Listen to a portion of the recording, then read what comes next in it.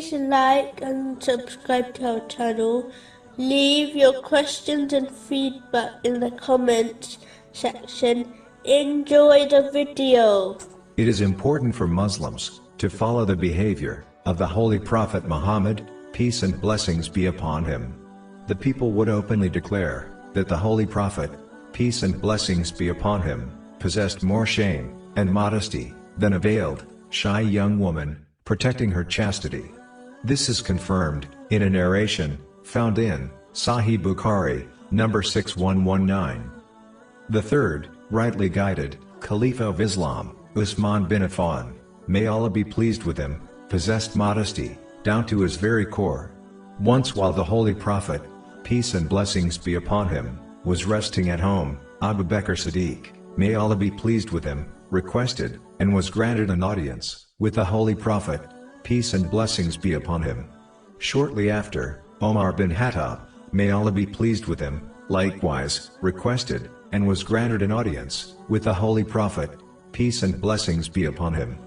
But when Uthman bin Affan, may Allah be pleased with him, requested an audience with the Holy Prophet, peace and blessings be upon him, shortly after, the Holy Prophet, peace and blessings be upon him, first straightened up his clothes, and then permitted him to enter.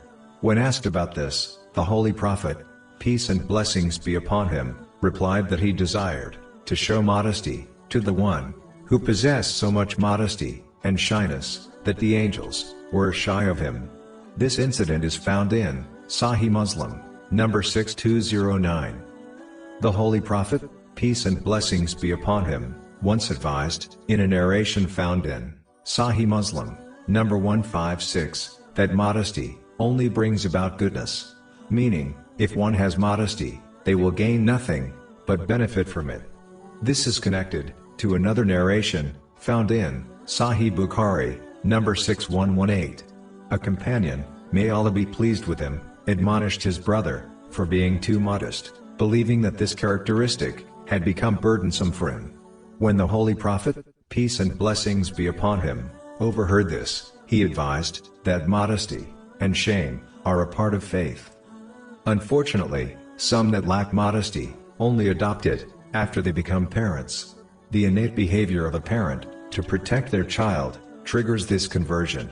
But this delay is not correct, as the Holy Prophet, peace and blessings be upon him, taught mankind, over 1,400 years ago, the necessity for shame and modesty throughout one's life.